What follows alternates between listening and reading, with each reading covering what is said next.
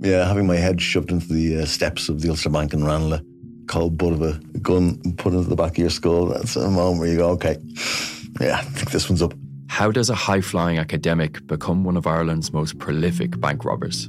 What I would see as the most important part of this still lies open. I'm Not Here to Hurt You, a brand new series from the award-winning team behind the Indo Daily. That November day, that's where it all begins. Out now, wherever you get your podcasts.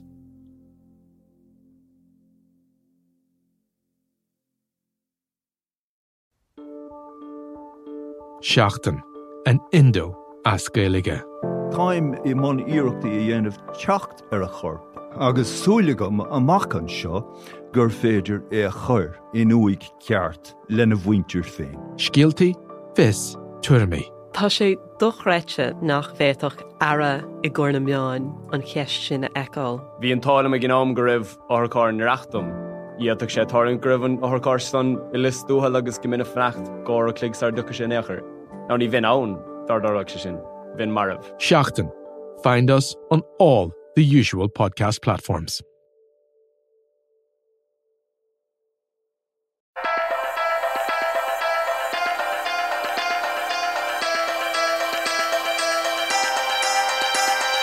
Hello and you're very welcome to the Big Tech Show with me, Adrian Weckler, the tech editor of the Irish and Sunday Independent. And this week I'm delighted to have Markham Nolan, who's the VP of Media Operations for the WWE, on my podcast. Markham, you're very welcome to the show. Good to be here. Thanks for having me. The last time we spoke, I think you were a kid in the Sunday Business Post being marched in on a bank holiday to retrieve an article that I had asked you to do. I think. Correct. A beautiful sunny bank holiday. I remember cycling in, parking my bike in an empty Harcourt Street to retrieve an article for print deadline that I wasn't aware existed. Oh, and you very kindly then kept me there and edited the article in front of me, but taught me a lot of lessons about understanding the audience and how to write for your audience. So, yeah, it definitely stuck with me, and it was a good lesson. And here you are on top of the world. Here I am still hack in Dublin, making a weekly podcast. Anyway, I'm going to ask you, we're going to get into a little bit about the tech behind WWE, some announcements here in Ireland as well. It's going live every weekend now on Virgin Media and some of the other stuff, but just a little bit about your own background, because what you're overseeing here is kind of incredibly impressive. You lead a team of around 30 people there, 6 teams, WWE content on all the digital platforms, 70 million YouTube subscribers. I checked Twitter, it's about 11 million subscribers there. I think, what a job. Yeah, I mean, it's a great job. I love it. It's been definitely an interesting jump out of news and into this. And, I was a fan of WWE when I was a kid. I watched it on Sky back home in Ireland. And what era? I was a big kind of Hulk Ultimate Warrior era, very early, kind of like WrestleMania. That's right. Yeah, what WrestleMania was it? Hulk Warrior was WrestleMania 6. Okay, so you were getting really into it just about the time that I was tuning in. I was a huge late 80s, early 90s. So my big first one was WrestleMania 3, and that would have been when Andre the Giant beat Hulk Hogan. You'd Ricky the Dragon Steamboat against Macho Man Randy Savage. You'd a few really weird ones like Rowdy Roddy Piper versus Adrian Adonis. I got quite a lot of slagging over that one for the purely simple reason that we had the same name. But I think when Sky came to Ireland, there was a bunch of us that all just kind of really honed in on this. Yeah, I mean, then as now, it's an amazingly compelling product, and it was totally new. It was something that I think none of us expected to be on our televisions, and it was just like nothing else that existed. And I think it's still the same. And what was fascinating was when I came back to WWE after all those years, having been off doing a whole bunch of different things, I was onboarded. This is kind of the onboarding story. I joined WWE just after WrestleMania 35, which was a huge event in MetLife Stadium, just not far from me here, just outside of New York. And I was joining the week after, and they said, "Here, look, come along. Here's 2 tickets. Bring a friend. Go and enjoy the show as a fan, and we'll talk business once they're all." once it all finishes. And I sat there, and it's like no show you'll ever see. It was an absolutely astonishing in-stadium show. But it finished with two Irish superstars, Finn Balor and Becky Lynch, both walking away the winners of the last two matches of the night. And both of them grew up watching it in Ireland. And Finn Balor, he actually set up a wrestling gym in Bray and trained Becky Lynch. And then they're two of the kind of brightest stars of the WWE. And Becky's obviously off now on maternity, just had a baby. But kind of amazing to me that was a real full circle moment where it was like, wow, there's two Irish superstars here who the entire stadium stuck around to see. It was, closing in on midnight, and everyone wanted to be there for the triple threat match between Becky Lynch, Charlotte Flair, who is WWE royalty, and Ronda Rousey, who's this amazing crossover talent from the world of MMA. So, it obviously had a big impact on a lot of people in Ireland. It really did. I mean, I think it's people of a certain age will talk about some of the icons that then went into different areas like movies, The Rock, John Cena, obviously Dave Bautista as well from the Avengers and other other movies. I actually bumped into a few of them in the Gresham way back then. Did I ever tell you that? No. It was after they played twice in Dublin in I think 91, 92. Bumped into the Gresham. Met Jake the Snake, met both Heart Foundation. Jake the Snake told me a scurrilous story, which I can't repeat here on air, about Miss Elizabeth at the time, right? But there was a kind of a mystique kind of about the whole thing, as there still is. You talk about the production values, and we're going to talk about the tech of this now in a little bit. But for people of a certain generation, which I'm talking about myself here, I guess it's really interesting to see the longevity of how this has all lasted for, at a really top level. For WrestleMania 37 now is not this weekend, but the weekend after that. 37 WrestleManias. Yeah, and WrestleMania itself was this groundbreaking concept of, pre-WrestleMania, wrestling in the US was fragmented. It was all these kind of regional promoters. And what Vince McMahon did was bring it all together into this enormous show. And that's really what kicked off the whole concept of the WWE. And you talk about the different eras. There's definitely people glom onto different pieces of it. I think we have like 350 talent now between the live roster, all those legends who come back and are part of the history, but pop back in every now and then, like Stone Cold Steve Austin, The Rock, etc. And there's still a mystique because it's a very different. It's a very different entertainment product than anything else. And we'll talk about that in a bit as well, about the Thunderdome, about the way that you've put it together during COVID. You, of course, came from CBS Digital, I think, into WWE. But before that, you were with Storyful. You were one of the people who built it here in Dublin from 2010. Yeah, an interesting journey. I spent 3 years with Storyful.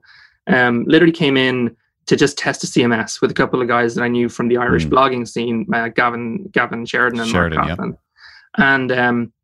And just kind of clicked with them because, Gav and Mark, very technically minded people, and liked what they were doing. We saw the germ of this idea that Mark and the guys had, which was there's an explosion in social media, and how can we mine that, and how can we make it safe for the big players to use. So that became, I think we laid the tracks for how people go about verifying and finding stuff on social media. And an whole industry was bloomed out of that. And then I think news organizations around the world built out their own teams on the principles that we were kind of at the forefront of developing at the time. And then, just around the time where Storyful got to a point where there was a couple of entities looking to acquire it, I got an offer from a startup in New York to do something similar but slightly different, and it was just kind of too good to say no to. So rather than go into the News Corp machine, I said thanks and best of luck, and I moved on to New York, and then I landed at CBS, as you said. And it's been an interesting transition because the technology part of Storyful was what really I found so fascinating, because we were taking all these workflows and trying to make them into technology and make them into products to make all the repetitive stuff you had to do much more efficient and quick. And so that kind of stuck with me all the way through. And by the time I got to CBS, my role was totally different. It had morphed out of journalism into technology and management. And at CBS, I was running streaming platforms. So that's largely what I do now for WWE. CBS, there was this innovative 24/7 news channel that only existed on streaming platforms and online. And so I went in to manage that and manage the audience growth for that and figure out, right, how can we understand our audience better? How can we grow it? And how can we use all the different platforms that we have in concert to grow it? And that's how, when the role popped up at WWE, I said, look, different products, but, same principles. And it was the next step, really. When you got that approach and when you joined the WWE, what was that like? Because you were going from a Storyville and CBS, and these are hard news organizations. You're talking about, footage from Afghanistan of bombings or assassinations, and then you're going to WWE, which is this huge sports entertainment, cultural behemoth in its own. Very, very different. Yes and no. I think the first thing I noticed was I had done 2 years in CBS of the most intense political time in US, in memory, I think. I joined there the day before Trump got elected and did 2.5 years of, reporting during the Trump administration, which was fascinating but relentless. And going somewhere where the content itself was just, the mission at WWE is putting smiles on people's faces, right? That's what we do. And walking in the door, you can feel it in the culture. It was just, everyone enjoys what we do. Everyone enjoys the product and it just loves being there. So the mental health difference was incredible. Just going to a company where that was what we were delivering. The goal was so different. It was, you weren't dealing with the heaviest content in the world. You were trying to make sure people were enjoying themselves as much as possible. So that was great. When it came to the nuts and bolts of the job, they're actually really similar. And that's kind of why I was interested in going. It was, you're going to a company that has innovated in streaming, that has led the charge into the OTT space and tried to be a front runner. CBS was the same, the CBSN news product, which has now been versioned out for various cities around the States and is going international. That was ahead of its time. WWE, I joined when the WWE Network, which is our product, it's basically Netflix for wrestling. 12,000 hours of wrestling content, all on this subscriber platform. It was ahead of its time. It was 5 years old when I joined. No brand had really gone and done this direct to consumer play in this very kind of vertical way. And so I saw an opportunity to take all the stuff that I'd learned managing this new streaming product and bring it into the entertainment sphere. And there wasn't many people who had my kind of weird mix of experience. So it was a natural fit.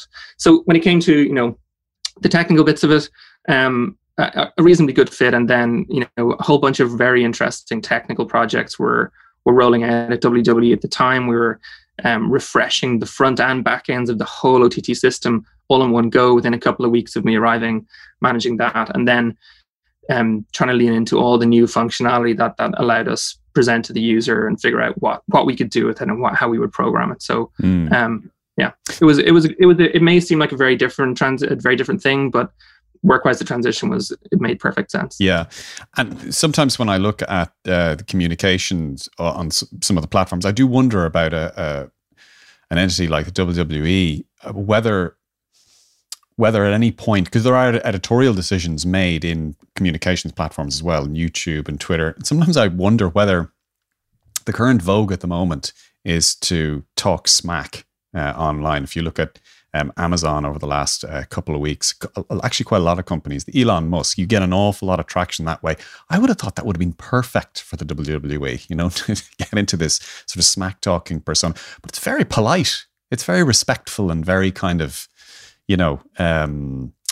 very, I suppose maybe it's kid friendly. Maybe that's the key. Well, there's two ways to look at it, right? There's the business side of WWE, which is definitely very user friendly. It's watch it with your family, and I think the company has evolved, and part of why it's had such longevity is because it has evolved from periods where it wasn't quite so family friendly to now where it is. And our audiences are 7 to people from kids who are 7 years old all the way up to their 70s. It's an amazing thing. But we have, so if you look at the official channels, they're going to represent company, and some of them will have more of a voice, like the WWE Universe handle on Twitter is definitely more in the voice of the fandom of WWE, which is pretty phenomenal. But then, with all of our talent, all of the superstars and everyone, their footprint is over 1 billion followers. And a lot of the back and forth between them, like we kind of let them speak in their own voices. Like that's for them to have. And a lot of that is not polite. They're carrying over what happens in the ring out into social media, and there's a lot of back and forth there. Well, I remember Becky Lynch about 2 years ago. There was a storyline, or there was a controversy going on, and she said that is unmitigated bullshit on Twitter, and I was like, you know. But I guess that's what you're talking about.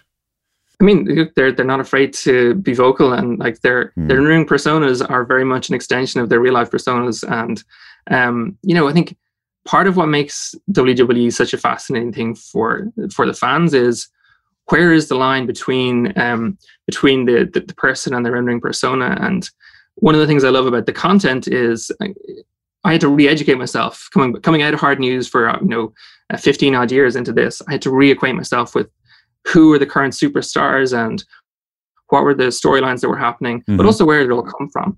And the nice thing about the network is we have all these great documentaries. Our documentaries team produces these beautiful shows.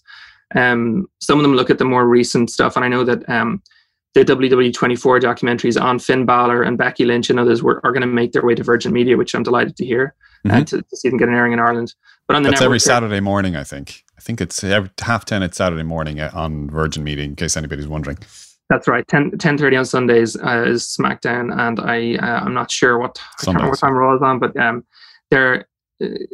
you're going to see some of the documentaries that take you behind the scenes a little bit and lift the lid on the people behind the show. And it's an amazing thing to kind of see. Right, if you watch only the show, you just see the evolution of a superstar in the ring. But behind the scenes, when they walk through the curtain, there's just so much more that goes on. And I think if you're someone who wants to understand what really makes them all tick, that's really what does it for me. That's been it's really opened my eyes to just how much depth there is to it all. Well, one of the interesting things about some of the wrestlers and people around the WWE is what they do in their spare time. In the Web Summit a couple of years ago, I I chased after Triple H and Stephanie McMahon. They were both there, like a pathetic fanboy. I got pictures of both of them, and but they were there, for their own business reasons. And you see that a lot more. We're well used to going into the movie business. Now they seem to be going a little bit more into tech and sort of tech variants. I do wonder what happens, whether a modern wrestler becomes an entrepreneur or whether becoming more conscious of that side of things as well. You have to, because to be successful in the ring, you have to do a couple of things. You have to be an amazing athlete. Like they are all increasingly these athletic performers who can pull off, double somersaults off the top ropes. So there's that aspect of it, but you have to be a showman. And I think the ones who succeed are incredible on the microphone, but they also, are the ones who can tap most into the reactions from the audience and the reactions from the fans, and who really kind of feed off it and try and understand it. Like there's an apocryphal story of John Cena, who's probably one of the best in class in that respect, that he really wanted to know exactly what was resonating with the fans. He would go and try and find out, which of my t-shirts sold more at this show. I want to know, so that he could go, well, that's part of my character that people really are interested in. But in real time in the arenas, the audience is what they're reacting to, and they're really kind of playing to that. And the audience and the fans become a part of the show in a large respect. So it's been, that's why I think that the last year has been an incredibly challenging one, but also why for us getting the audience back into stadiums in some shape or form was absolutely critical. And that's, another part of our tech and innovation, probably why Steph and Triple H go to the likes of the Web Summit, is so that we can keep innovating. And when COVID happened, we had the muscle memory internally to find tech solutions for the problems that were out there. And one of them became what was known as the Thunderdome. So we worked with a crowd called the Famous Group to have our audience piped into the arena with thousands of screens wrapping around the ring, so they can be part of the action, and the superstars can see the audience and they can actually kind of interact with them. And now at WrestleMania, we'll have a limited audience in Raymond James Stadium in Tampa on April 10th and 11th, but we'll also still have the element of this, the virtual audience going forward. Yeah. So Triple H and Stephanie are kind of exemplars in that. Like Stephanie, obviously, it was part of her family business, and she was both part of the in-ring show, but also has driven the business to new heights. And as the chief brand officer, has done an amazing job of just finding new ways to engage people that the WWE might not have found before. And then Triple H, I think, is internally is hugely respected for being someone who's driven NXT, which is the third brand, like kind of built it like an insurgent brand within the company and retained that value. And that's become a pipeline for talent as well. So the best talent has emerged from that development process. Yeah. It's interesting when you look at some of the documentaries on Netflix or others, quite a few of them ex-wrestlers. And there was a particularly poignant one with Jake the Snake, which I think he was living in a trailer, and he was rescued by someone Dallas. I can't remember the guy's name. But there's quite a lot of wrestlers who, like footballers, some of them do well afterwards. Some of them kind of ebb away. What does the WWE do for them? Is there any kind of? Are you kind of on your own once you exit? Is there a kind of a benevolent fund, if you like? I mean, I think the WWE looks after its talent very well, and I think it's like any employer. I think you're constantly trying to make sure that you're looking after the ones who are driving the business on, and there's definitely a very healthy relationship with the legends. A lot of them are kept in the fold and will be part of our shows going forward, and you can see that. I think when you go to any of the major arena shows, there's always an element of that, and also our Hall of Fame, which is coming ahead of WrestleMania, where we celebrate the best. I think Hogan is being re-entered into the Hall of Fame for a second time? He's part of the hosting team for WrestleMania. And I mean, Hulk Hogan has been part of the WWE and one of the big faces since time immemorial there, Right. Hollywood, Hulk Hogan, whatever your incarnation was. So just a little bit again about the tech. My our sound engineer here, Gavin, said he has shares in the WWE. I didn't know that. He said he's made money on it as well. Actually, he got a dividend of €1, I think, in his most recent payout. But he was wondering about the tech that are used in the big arenas. Anytime I see it, it's always the biggest screens, the biggest of everything. Yeah. How does that work now?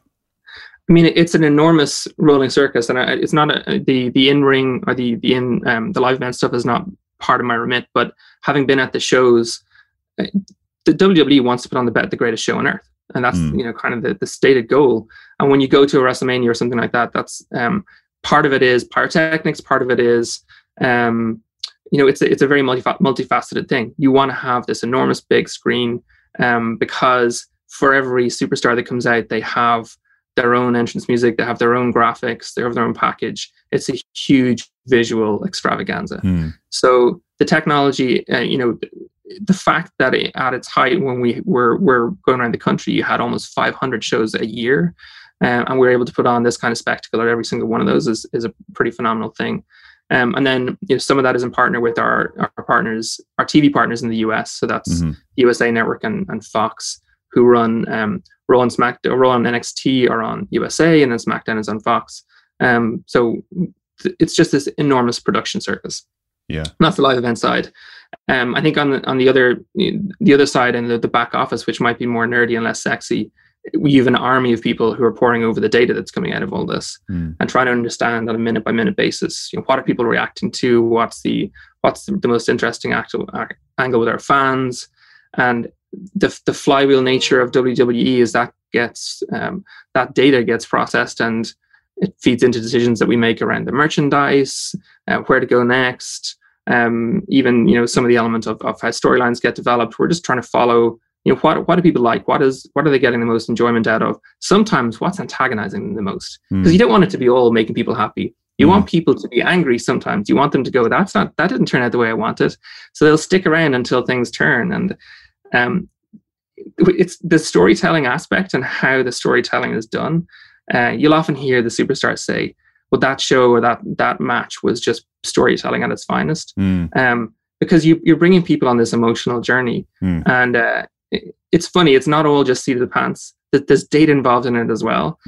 As the company has grown, so has the sophistication, and seeing it all at its when it's humming on a show night or on a pay-per-view night is kind of an amazing thing. There was I'm not sure if you watched the documentary on Andre the Giant, But apparently he was notorious for just tearing up storylines or just not especially adhering to, pre-match meetings on it. And there was apparently a famous one between him and Randy Savage where Randy came in and said, look, this is what I would like to do. And Andre said nothing, except he just kept saying, no, baby oil. He was obsessed with not having to deal with the Macho Man's kind of slithery torso, which was part of his whole look at the time. But anyway, Markham, thank you very much for coming on the podcast. It was an absolute pleasure to talk to you. Congratulations as well on all of your success. Can't wait to see what happens in the next few years. Also, WrestleMania 37, which is on not this weekend, but the weekend afterwards, 17th and the 18th. No, April 10th and 11th. Sorry, 10th and 11th. Sorry, I'm getting way ahead of myself. Sorry, this week is Easter weekend, yes. So Markham Nolan, VP of Media Operations at the WWE, thank you very much for joining us. And from me, Adrian Weckler, Tech Editor of the Irish and Sunday Independent, that's all we have time for. I'll talk to you again, same time next week. Bye-bye.